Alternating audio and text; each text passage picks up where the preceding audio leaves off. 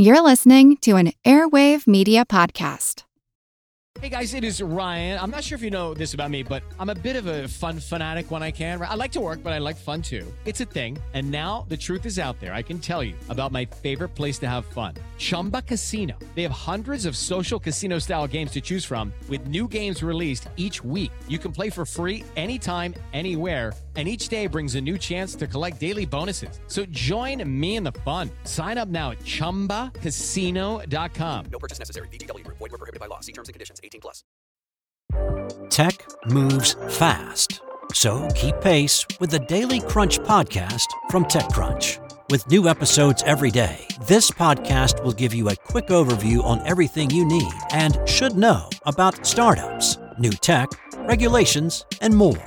Listen to TechCrunch Daily Crunch now, wherever you get your podcasts. That's TechCrunch Daily Crunch, wherever you get your podcasts.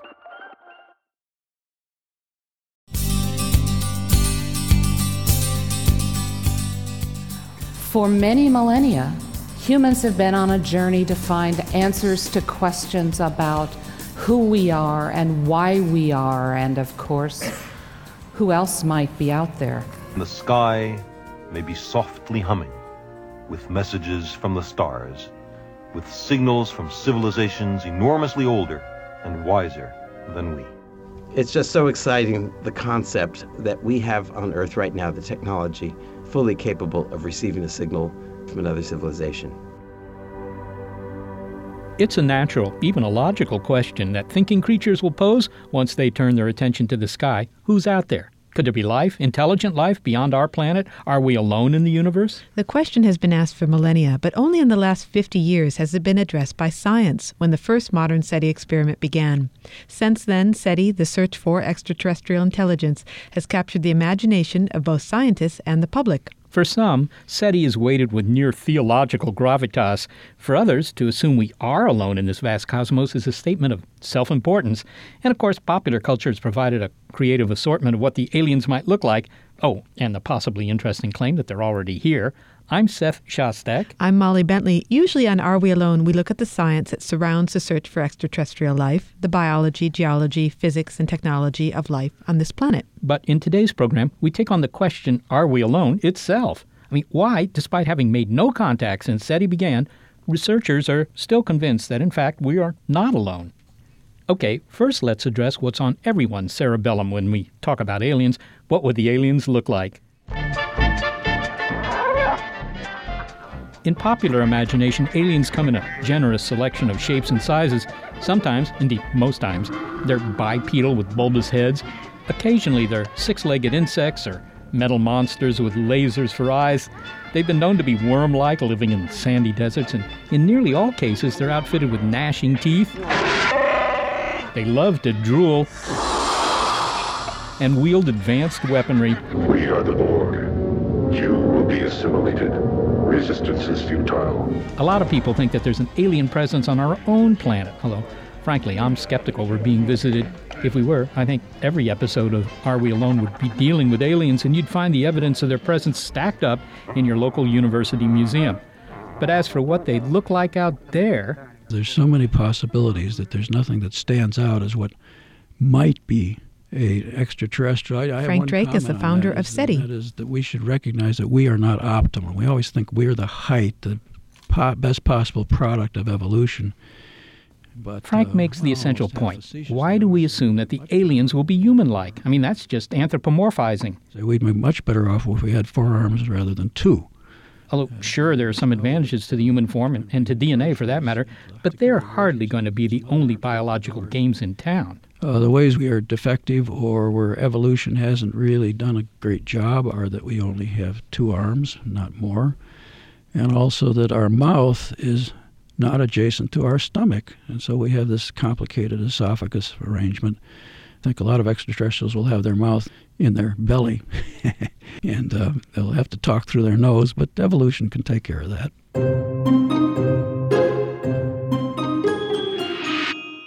Okay, but the bigger question, why do we think these creatures are out there in the first place? It's not a new idea, as we've said. The first really thoughtful paper ever published on SETI was published in Nature magazine in 1959 by Philip Morrison and Giuseppe Cocconi published a landmark paper in the journal Nature on the search for extraterrestrial intelligence, or SETI. In it, they said that it was really not very hard to communicate between the stars using radio waves. That searching for radio signals from other civilizations made sense, that they could well be there and allow us to find the existence of civilizations like our own in space. So they suggested that someone ought to listen for alien signals. But in 1959, no one did. That was left to Frank Drake a half year later in April 1960 when he conducted the first modern SETI experiment, which he called Project Ozma. And so Project Ozma consisted of building a one-channel radio receiver using these very sensitive new receivers, putting it on the telescope, which was... He did that experiment in Greenbank, West Virginia, using an existing radio telescope and pointing it at two stars, one after the other, in order to eavesdrop on any signals that might be coming from civilizations on planets around those stars. Those were the two stars, Tau Ceti and Epsilon Eridani, 10 light years from Earth.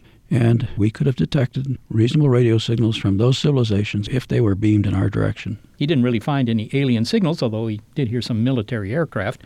But the word of Drake's experiment quickly spread, and other scientists were intrigued. This is Paul Horowitz, professor of physics and of electrical engineering at Harvard University in Cambridge, Massachusetts. Paul is a guy who knows a lot about electronics. In fact, he's literally written the book on electronics. So Paul comes to Harvard in the 1960s. And there was this guy by the name of Ed Purcell. Ed Purcell, by the way, shared the Nobel Prize for the invention of nuclear magnetic resonance. And he had given a wonderful talk about radio astronomy and communication through space, in which he talked about how radio astronomers can learn all kinds of things about the galaxy with radio antennas. And this just really excited me. Here's a Nobel Prize winner who says, this can work and it's a cool thing to do. And then the next year, there's a conference, the first professional conference on SETI in Greenbank. Once again, a small group of scientists showed up to talk about this idea. There were about a dozen. 12 of them. Okay, so the room wasn't packed, but this was an important conference. It was missing just one thing. We need an agenda. We need some kind of guideline as to what we're going to talk about. And it occurred to me, well, what do you need to know about to predict how much intelligent life there is out there to detect? And I realized that you could quantify our development of life and intelligent life on Earth. That's when Frank came up with a little formula. Do you have it memorized? Yeah, the Drake equation. The Drake equation gives you n, the number of detectable civilizations in our galaxy, and is the product of our star, which is the rate of star formation in our galaxy, multiplied by the fraction of those stars which have planetary systems, multiplied by the number of habitable planets in each system, multiplied by the fraction of those which give rise to life, multiplied by the fraction of systems of living things which evolve intelligence, multiplied by the fraction of those which develop a detectable technology, and then finally all of that multiplied by the length of time that technology is used in a way which it releases evidence of the existence of that civilization which we can detect. The Drake equation. And this simple handy-dandy little formula put a handle on all the factors that have to do with alien life. Sure, it doesn't really tell us how many of them are out there because there are too many of the factors in the Drake equation that we don't know. But keep in mind two things. To begin with, the numbers are huge. There are literally hundreds of billions of star systems in every galaxy, and that's a lot of real estate. And secondly, the chemistry and the physics of the universe are the same throughout. What happened here could happen there. Right, but Frank was the first to come up with all of this. He began SETI, and anyone in science who's been a first has usually had the passion a long time. Everything starts in childhood. I was 10 when I built my first telescope. I was writing skits and stories when I was 9. My father told me when I was 8 years old there are other planets like the Earth. And to an 8-year-old kid, my imagination caused me to think that, these places would be just like Earth and that there would be people there just like us and they would actually speak the language. That's what an 8-year-old kid thinks, and I just wanted to know if that was true. By the time I got to 12, I was what you would call a tinkerer. I like to build things. And one of the things I built was a radio transmitter from a little Tesla coil, which came out of a Model A Ford. I built small crystal set radio receivers, things like that. And in that way, I became interested in radio as a technology. And he went to work on much bigger radios, the radio telescope at Arecibo, Puerto Rico, for instance. There, amid the lush vegetation and the bumpy limestone hills, sits a radio telescope that can be used to find incredibly weak signals coming from the cosmos. And this telescope is big. How big, Seth? Well, 1,000 feet in diameter. That's 18 acres, 10 football fields. And Frank was the director of the observatory for a while. In fact, while he was in Puerto Rico, he used that instrument for SETI, pointing it at various objects in the hope of successfully eavesdropping on ET by looking for the type of signal, type of radio transmission that only a transmitter could make.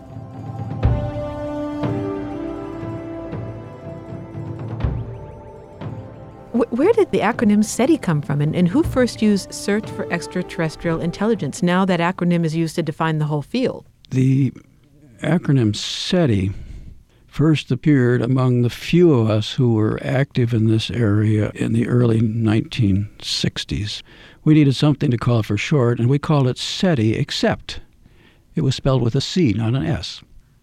And what we were talking about at that time was communication with extraterrestrial intelligence, hence SETI with a C. Now, after a few years, a few people who are very picky about the meanings of words, as semanticists, decided, well, we're not really trying to communicate with them, we're searching for them. And so we changed it to SETI with a S, Search for Extraterrestrial Intelligence. By this time, interest in SETI was widespread, among the public, of course, but also among young astronomers. And it turns out that one of those who was at Harvard would one day become a household name. When I was a graduate student, one of my roommates was taking a course by a young junior faculty upstart by the name of Carl Sagan. Carl Sagan was doing planetary science. He soon met Frank Drake. Carl Sagan, as a very young man, was like me. He was just fascinated with the idea of extraterrestrial life. And in particular, he became fascinated with extraterrestrial life because in Russia, a very brilliant physicist named Joseph Shklovsky had all the same thoughts about extraterrestrial life that we had here in the United States and had written a very good book on the whole subject. And Carl read this book and was fascinated by it and thought this book should be published in the United States. And so he actually took the book and added his own inputs to all the chapters, and it was published again here in the United States. And Sagan was basically teaching the book that he wrote with Shklovsky about intelligent life in the universe. In the course of doing this, of course, he became fascinated in the subject. Someday, perhaps soon, a message from the depths of space may arrive on our small world. If we wish to understand it, we first have to understand science. Over the course of their friendship and collaboration, Carl Sagan and Frank Drake had a few non-SETI adventures. One of the most interesting that's never been talked about was a time when we had been at a meeting in Washington and were leaving from Dulles Airport. Well, we noticed when we got on the plane there was a great deal of fuss at the gate for this flight because one of the people who came on board as a passenger in the first class cabin just in front of us was none other than Alan Dulles, who was the director of the CIA, and we thought that was very interesting. So we sort of watched him. He had his briefcase with him, and he was reading papers, and we were thinking, oh, he's reading all the most important secrets and problems of the world at large. And when it came time to leave, everybody got up to leave the flight. And as we walked through, we saw none other than Alan Dulles down on the floor, crawling around on the floor, looking for something. And finally, we got up our nerve to say, Mr. Dulles, can we help you? And he said, lost my damn briefcase. And we're thinking, oh my goodness, this briefcase with all the secrets of the United States is somewhere in this airplane, and anybody could have taken it off. So we helped him, and we found his briefcase and gave it to him. And he said, thank you, young man, and got off. It's possible that you protected the country. Yes, exactly. We have no idea what secrets we kept from falling into improper hands. Did you almost say alien hands? I almost said alien hands, yes. But we saved the word alien for other things. And discussions about alien intelligence extraterrestrial intelligence, that is what drew Carl Sagan and Frank Drake together for more than 30 years. Carl brought to the endeavor a great deal of insights about what the nature of intelligent life might be, what the biological requirements were. He, in a way, served as a source of wisdom and a person who could referee crazy ideas and good ideas and give some guidance as to which things made sense and which didn't. He also had enormous popular appeal to the public. It wasn't just the scientists. And that's unusual for a scientist, I think. It's very unusual, but it was one of his greatest talents, was reaching out to the public in a way which was exciting and scientifically correct and understandable. There are, in fact, 100 billion other galaxies, each of which contains something like 100 billion stars. Think of how many stars and planets and kinds of life there may be in this vast and awesome universe. Of course, later in his life, he became an international spokesman and educator who probably in his life had more impact on young people, particularly and encouraged them to careers in science than anybody else ever has. I think he would have turned 75 this year. It would have been his 75th birthday a few days ago. We embarked on our journey to the stars with a question first framed in the childhood of our species, and in each generation asked anew with undiminished wonder, what are the stars? Hang on for more of our tantalizing tale of SETI. You're listening to Are We Alone?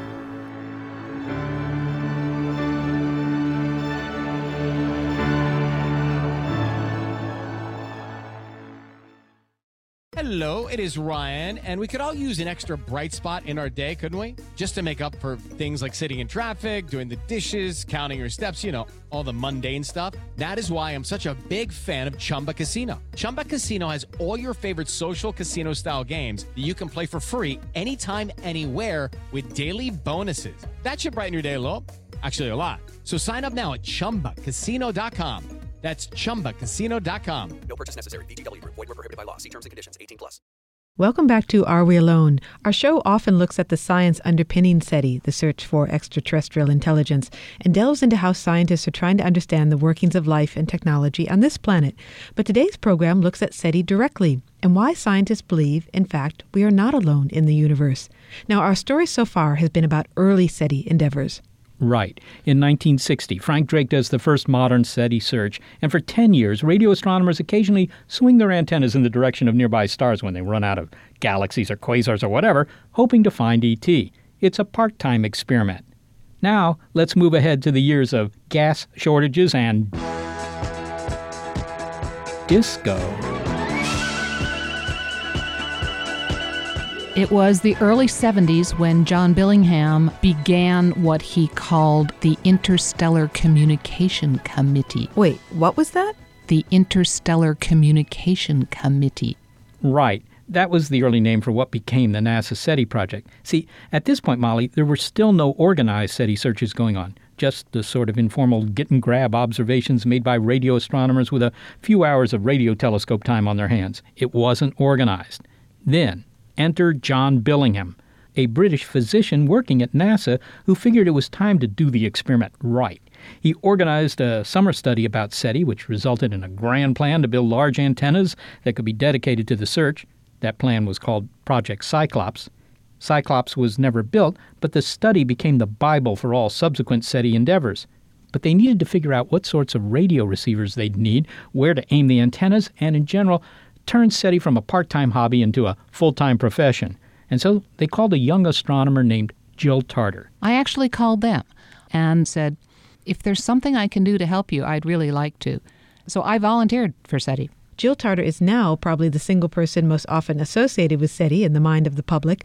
She's conducted dozens of SETI searches and is director for SETI Research at the SETI Institute. But back then, she got involved with Billingham's NASA project. And what I was able to contribute early on was to say, okay, what does the universe look like? at the kinds of very narrow frequency resolution that was being proposed by Cyclops. So we actually did some studies to find the narrowest feature that the universe produced. She was brought in because she knew something about the sorts of radio signals that are made by nature, not by intelligent beings. Why is that important? Well, scientists want to catalog the range of natural signals, radio noise made by things like pulsars and quasars and hot gas and cold gas and whatever, so that they could sort the wheat from the chaff. They would know what kinds of signals could only be explained as due to alien transmitters. So that work continued for a while. It was all being done at NASA. But maybe there was a more efficient way to organize the effort. Rather than continue to pay a NASA center high overhead rates for office space and management, maybe a better idea would be to create a separate, nonprofit organization.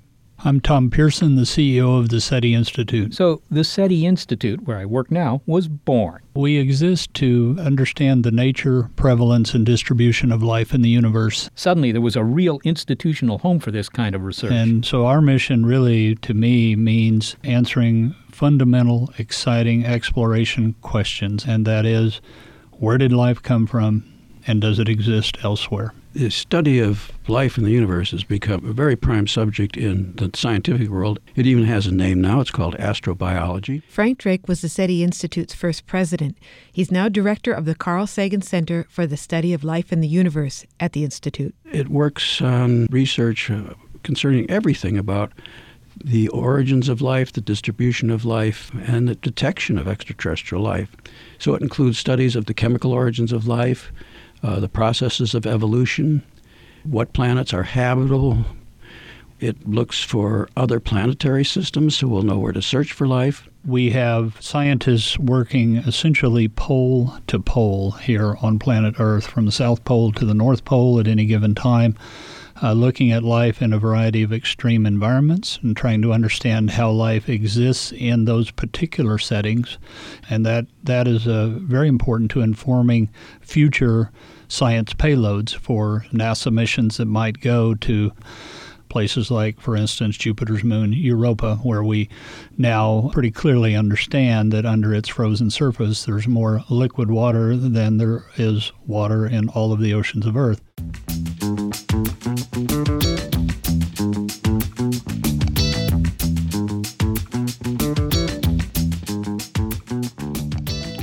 Now here's something that I've always wondered. When Carl Sagan wrote the book Contact about SETI, later made into a movie starring Jodie Foster, was Jill Tarter the model for that heroine? There's a broad misconception that the character Ellie Arroway in Carl Sagan's book Contact was modeled on Jill Tarter. But in fact, Carl Sagan said repeatedly this was not the case, that Ellie Arroway was based on an amalgamation of many people he knew who were participating in SETI, of which she was one. Yeah, there are 400 billion stars out there, just in our galaxy alone.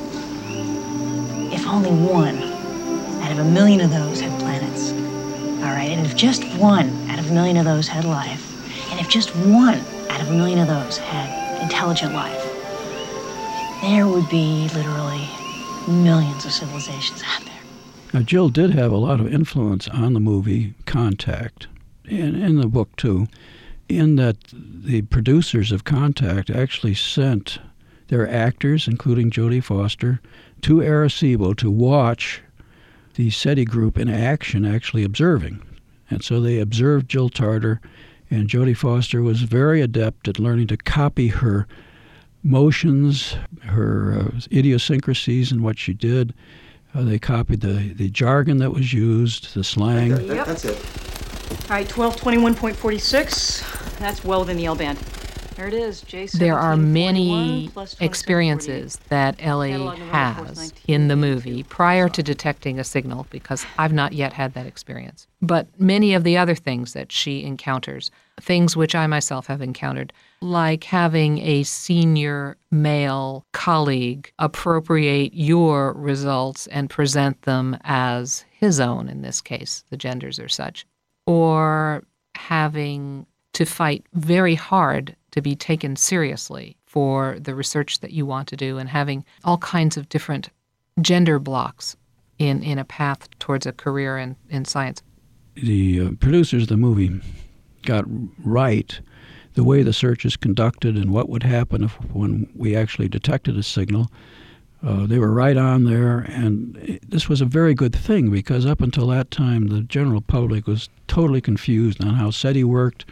Was it really something to do with flying saucers? What was this all about? Well, it's finally made clear in the movie, and it served a very important educational purpose in this through all the years since. And then what they bungled? When it goes beyond their depiction of detection of extraterrestrial radio signals, they get far afield. Their fancy machine that utilizes wormholes, of course, is based entirely on speculation.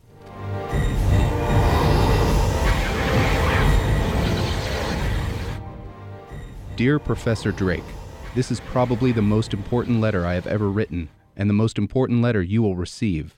It is to inform you of a disturbance of paranormal nature involving alien encounters that are visible and audible. Most disturbing are the physical Dear SETI transformations Institute, to the human I would body greatly when appreciate contact someone is from made. your organization to My friend phone and I me, will erase so any I may doubt relate we my have. personal story of what I perceive to have been an alien abduction I would and send you possible some papers on implantation my UFOs person. here on this You planet, have an 800 number because I I can was use. I can surprised to telephone learn that you you were searching and for relate life my in the story to someone universe, understanding. because according to the papers, the aliens have already found Well, us. it's a great problem for us that people often confuse us with claims of UFOs landing on Earth, abductions of people, little green men being spotted. In all of those cases, there's never been supporting evidence. In SETI, we are following well-founded, solid scientific principles. We are searching for evidence which can be confirmed and can be repeatedly found, and can be seen by other observers than ourselves. This is what distinguishes SETI from the popular reports of UFOs and all the rest. So, Seth, when you did observing down at Arecibo, what was an average SETI day of observing like for you? You were down there for a while. Yeah, well, I was. And it was kind of like being at a monastery because you ate at the telescope. You slept there on the site. You were working all day, 12 hours typically, or 6 hours, whatever it was, whatever your shift was. And you just sit behind these computers in the control room. Behind you was the giant telescope, but that was out the window. And, mostly you're listening to some music and chatting with other guys in the room. That's what it's like. It's actually tedious enough that today we would automate all of that. And I suppose people often ask you and Frank if you've discovered a signal. And the answer is that we have, in fact, detected many signals which looked as though they were truly from outer space. However, none of them has ever been repeated. There are so many ways that a signal from us can imitate a signal from outer space that we can't take any of these signals seriously unless they were repeated and we can show that they come from a certain place in the sky and have other characteristics we would expect from an extrasolar signal. Probably the one that got the most publicity of these unexplained signals was a signal which is known as the WOW signal. Why was it called WOW? Well, it was because the astronomer came in after a night of observing, and he just flipped through all the paper that the computer had printed out, and he found a big signal in there. And it so impressed him that he wrote WOW next to it. So, this was a signal that had the benefit of a really great name. WOW signal. It was detected at the Ohio State University in 1977. It was seen once. Its behavior was exactly as you would expect if a radio transmitter in outer space had been seen by the telescope there. And that's what it saw, a signal which suggested that the transmitter was fixed with respect to the stars. It has been searched for over and over many times since by many different observers.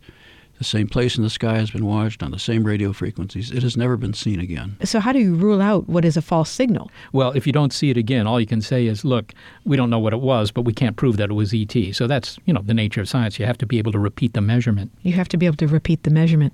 So, Seth, it must be disappointing to work so many years on this project and not pick up a signal. What keeps you going? Well, Molly, what keeps you going is the fact that the experiment keeps getting better. The equipment gets better. Your ideas about what might be out there keep getting better. The number of planets we've found keeps going up. There are all sorts of reasons every year to be more enthusiastic than the year before. There are several things going on here. One is that as powerful as our search systems are, we live in a vast and complicated universe.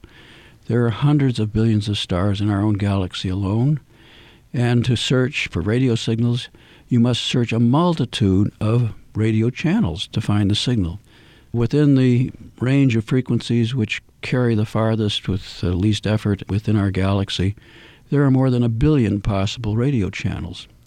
So to mount a serious search, you must be able to search perhaps billions of radio channels, and you must be able to search tens of millions of stars before you have any reasonable chance of success.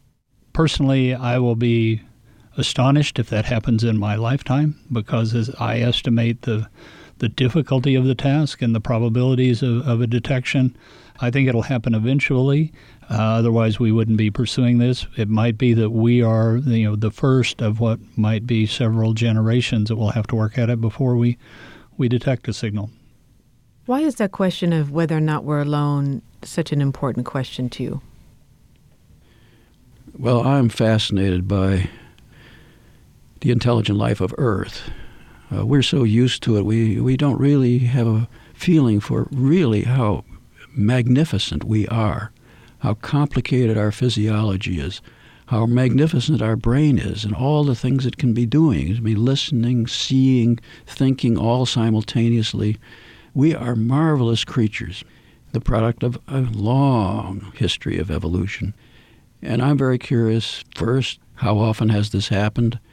What are the creatures of other planets like? Are they even more amazing than we ourselves are? In fact, some of them probably will be. We are from a star that's a middle-aged star. It's not the youngest in the galaxy. It's not the oldest. It's just about in the middle. So there are probably many Earths that are literally billions of years ahead of us. And what are the creatures like there?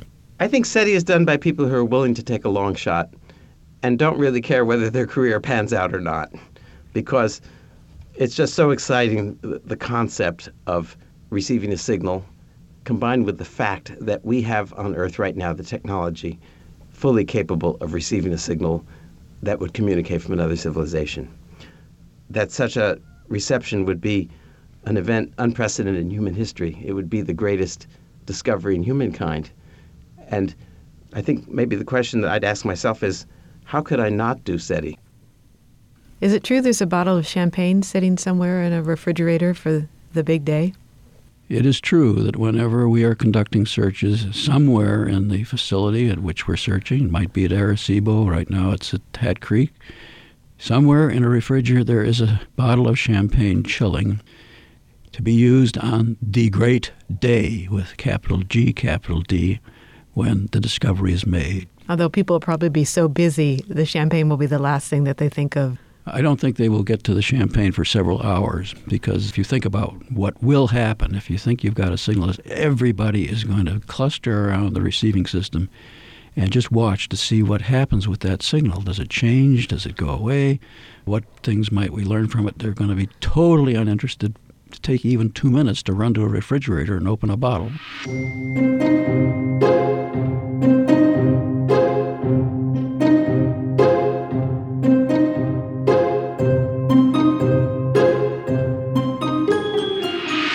But then SETI has not always been smooth sailing. Remember that this was a NASA-funded project as we entered the early 1990s, and finally in 1992, the real observing began. The receivers were complete, the target lists were made up.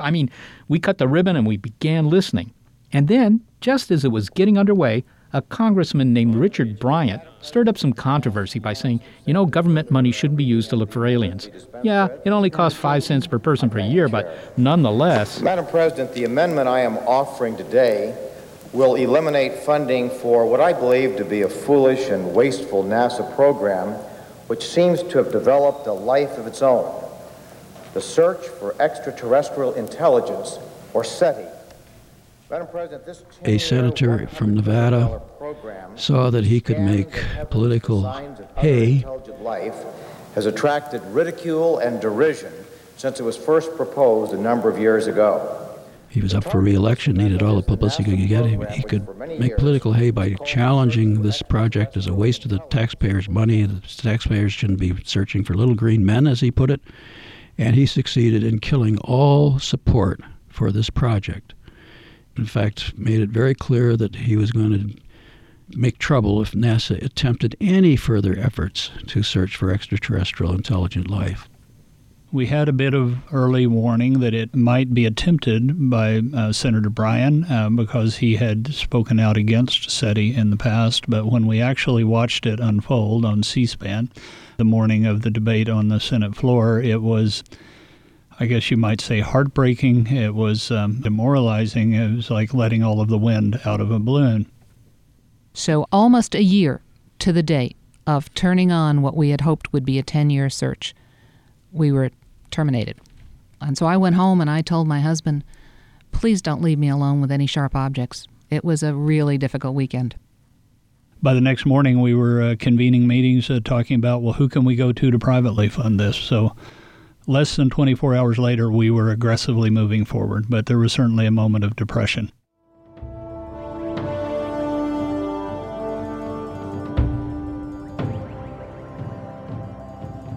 Coming up, what critics of SETI have to say and the future of the search. You're listening to Are We Alone?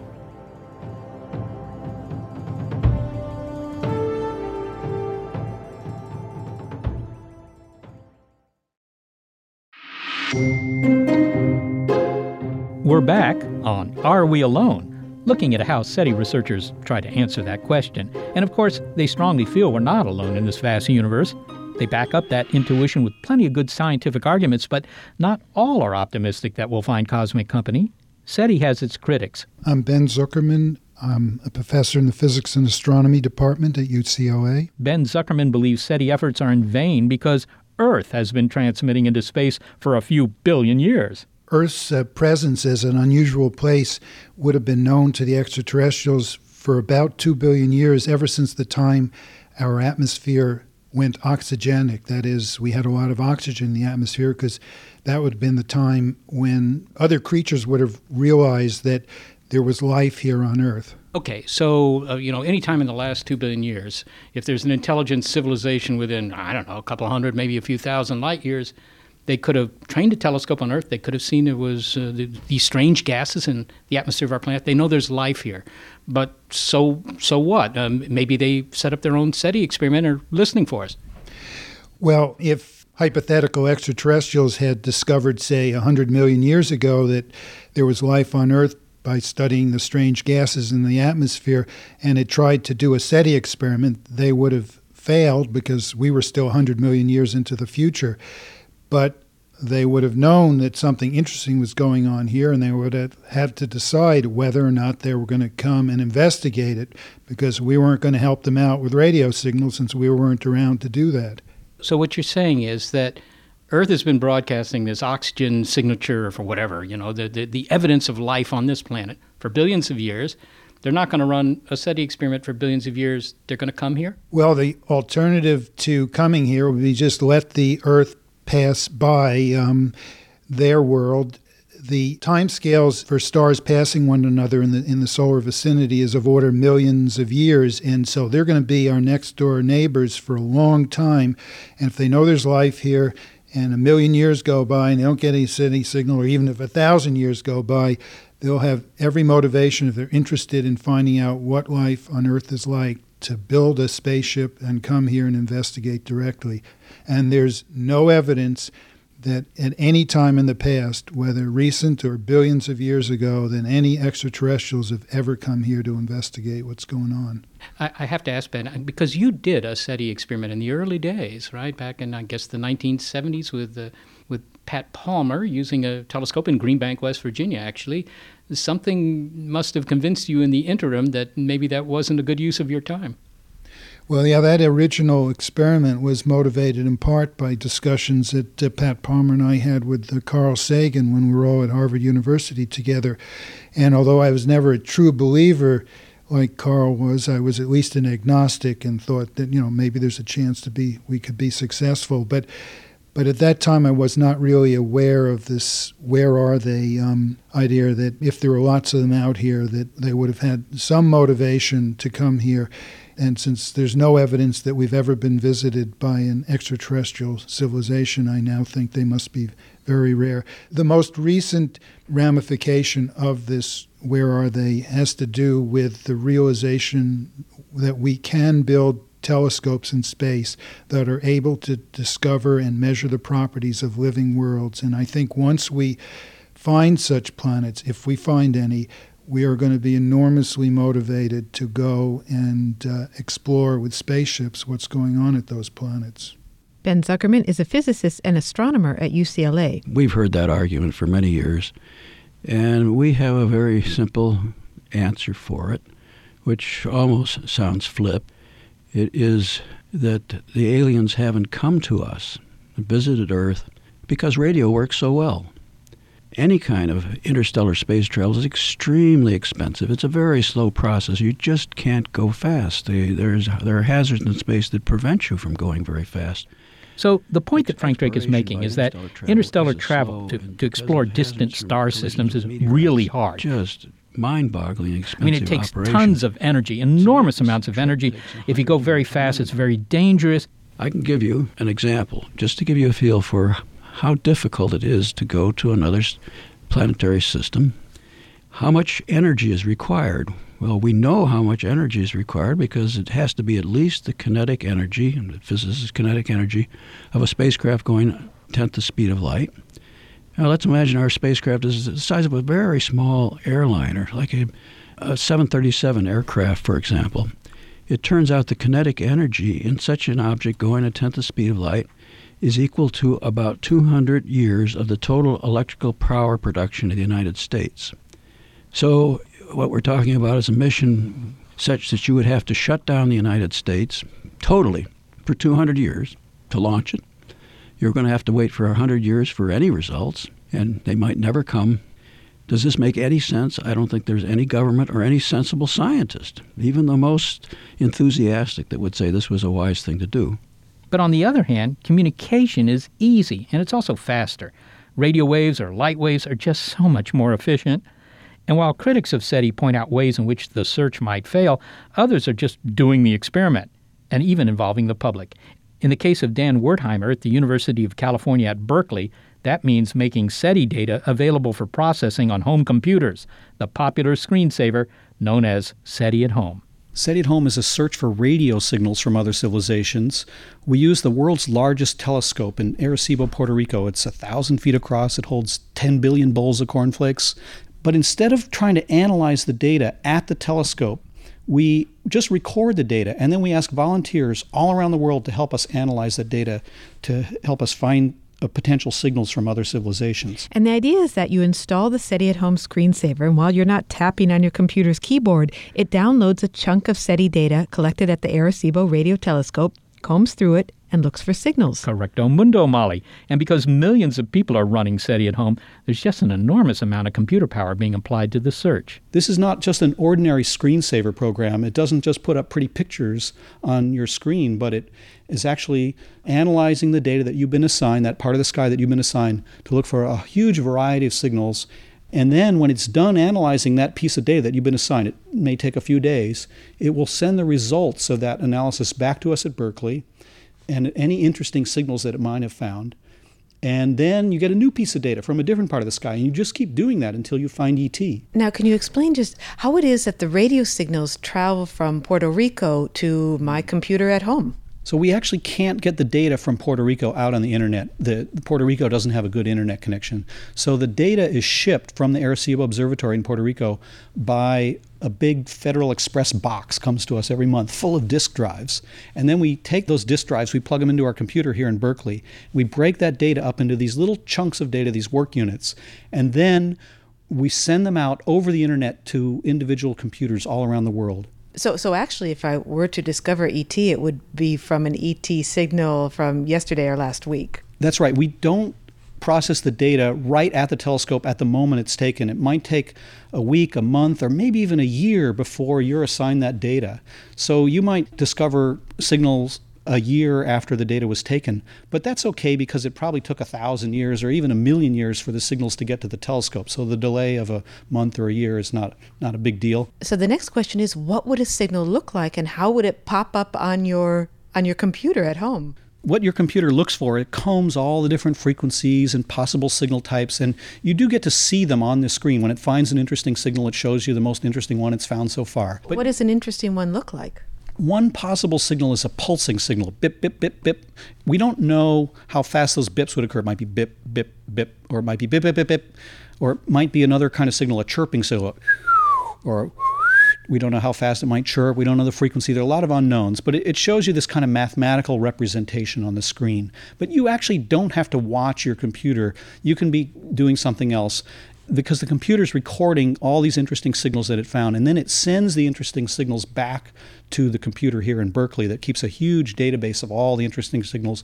We go through it, look for what's interference, what's interesting, what do we want to go back and look at again, and we use some volunteers to do that too, that look at the data. But your name is attached to the signals that you find with your computer. So if you're the lucky one that finds that faint murmur of distant civilization, you'll get the Nobel Prize. There's a catch, though. You have to share it with me, and you have to share it with 1 million other people who are participating in SETI at home. The Nobel Prize is about $1 million, so you won't get rich. You might get $1 or so. So you're trying to think like an alien in some ways. And is the question, how would an alien intelligence send a deliberate message out into the universe, or would it be an accidental marking of their technology and their civilization? The way that we broadcast I Love Lucy, it went out into the universe not because we wanted other alien beings to watch our comedy shows, it's because it's the leakage that radiates out into space. Yeah, I think you pointed out two distinct classes of signals, these leakage, these artifacts of another civilization. We don't know whether the first signal that Earthlings will encounter will be kind of an accidental signal that leaves a civilization that wasn't intended for interstellar communication, but we can detect them, we know about them. But another kind of signal would be a deliberate thing. They send us a laser signal or a radio signal or something that is deliberately aimed toward us because they're interested in civilizations like ours, emerging civilizations, and they want to start communication. Or maybe they point it to the nearest million stars. They want to just find out if anybody's out there. And I think it's really hard to say what we're going to find first. Are we going to find deliberate signals pointed at us because they want to communicate with us, or are we going to find just an artifact of their civilization? So we look for both kinds of signals. Dan Werthimer is at the University of California, Berkeley, and is the chief scientist for SETI at Home.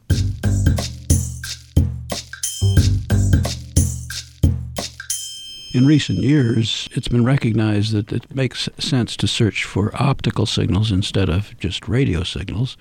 And there are already a few projects in the world. The leading one right now is one operated by Paul Horowitz at Harvard University. If I had to place my bets, I'd still place it on radio. But the fact is that intense lasers can do a damn good job too, as long as what you're trying to do is aim your signal at a particular target where you can take advantage of the very narrow beams you can make with an optical searchlight. So optical SETI is the idea that you look for very strong light signals from space? Yep, exactly. Flashing lights that might be produced by alien lasers. We have demonstrated, and by we I mean humans, the ability to create extremely brilliant sources of light, which in fact can be detected across vast distances in the universe.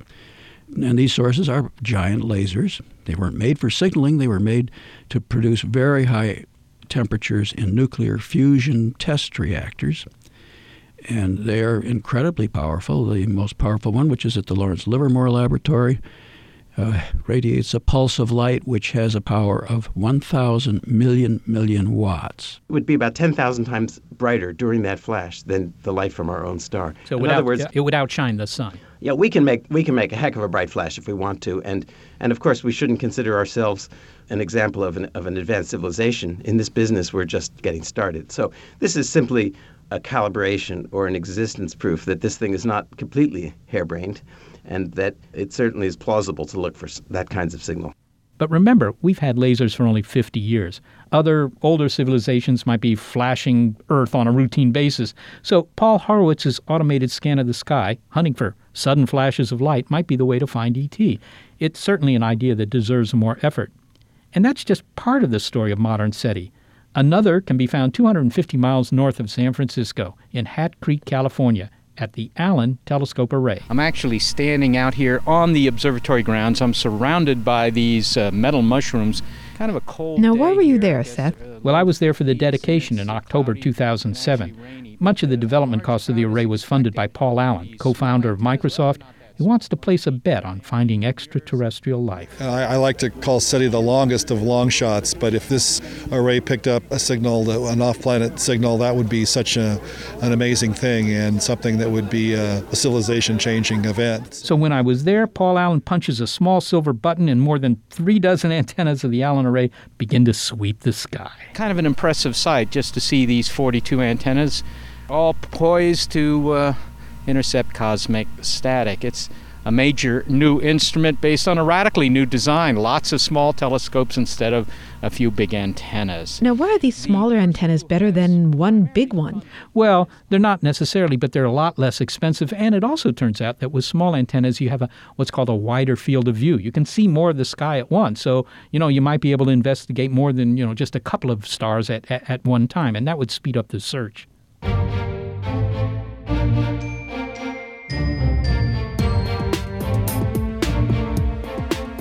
And as for the future of SETI, Frank Drake continues to be optimistic. The radio SETI programs have all benefit from what is known as Moore's Law, which tells us the power computing systems double every 18 months. And this has made ways for us to build much more powerful detection systems at affordable costs. So I believe that as long as there is public interest in supporting this project, we will see SETI continuously growing in power, the searches continuously growing in their capability over the years. That is the future of SETI. So SETI continues to move toward the future, and I remain optimistic that we'll find something, Molly, because, after all, every year the experiment's getting significantly faster. And this has been a scientific endeavor for 50 years, sure, but it's been a human question since mankind first looked at the sky. I think it's reasonable to assume that if there is some intelligent life out there, then they're probably looking up at their sky and wondering, is there any intelligence out beyond their own planet? Carl Sagan said it very well. Either we are alone or we aren't. Either answer is very important. We'd like to thank Barbara Vance and Gary Niederhall for their help in producing this program, also the NASA Astrobiology Institute and the SETI Institute, which joins other researchers around the world in trying to understand life on this planet and in using the tools of astronomy to answer the question, are we alone? Within this galaxy are stars and worlds, and, it may be, an enormous diversity of living things and intelligent beings and spacefaring civilizations. I've been doing SETI for 30 years now.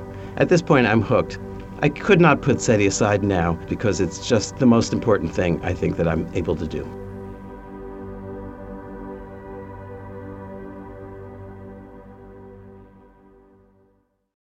When you need mealtime inspiration, it's worth shopping Kroger, where you'll find over 30,000 mouth-watering choices that excite your inner foodie. And no matter what tasty choice you make, you'll enjoy our everyday low prices, plus extra ways to save, like digital coupons worth over $600 each week. You can also save up to $1 off per gallon at the pump with fuel points. More savings and more inspiring flavors make shopping Kroger worth it every time. Kroger, fresh for everyone. Fuel restrictions apply.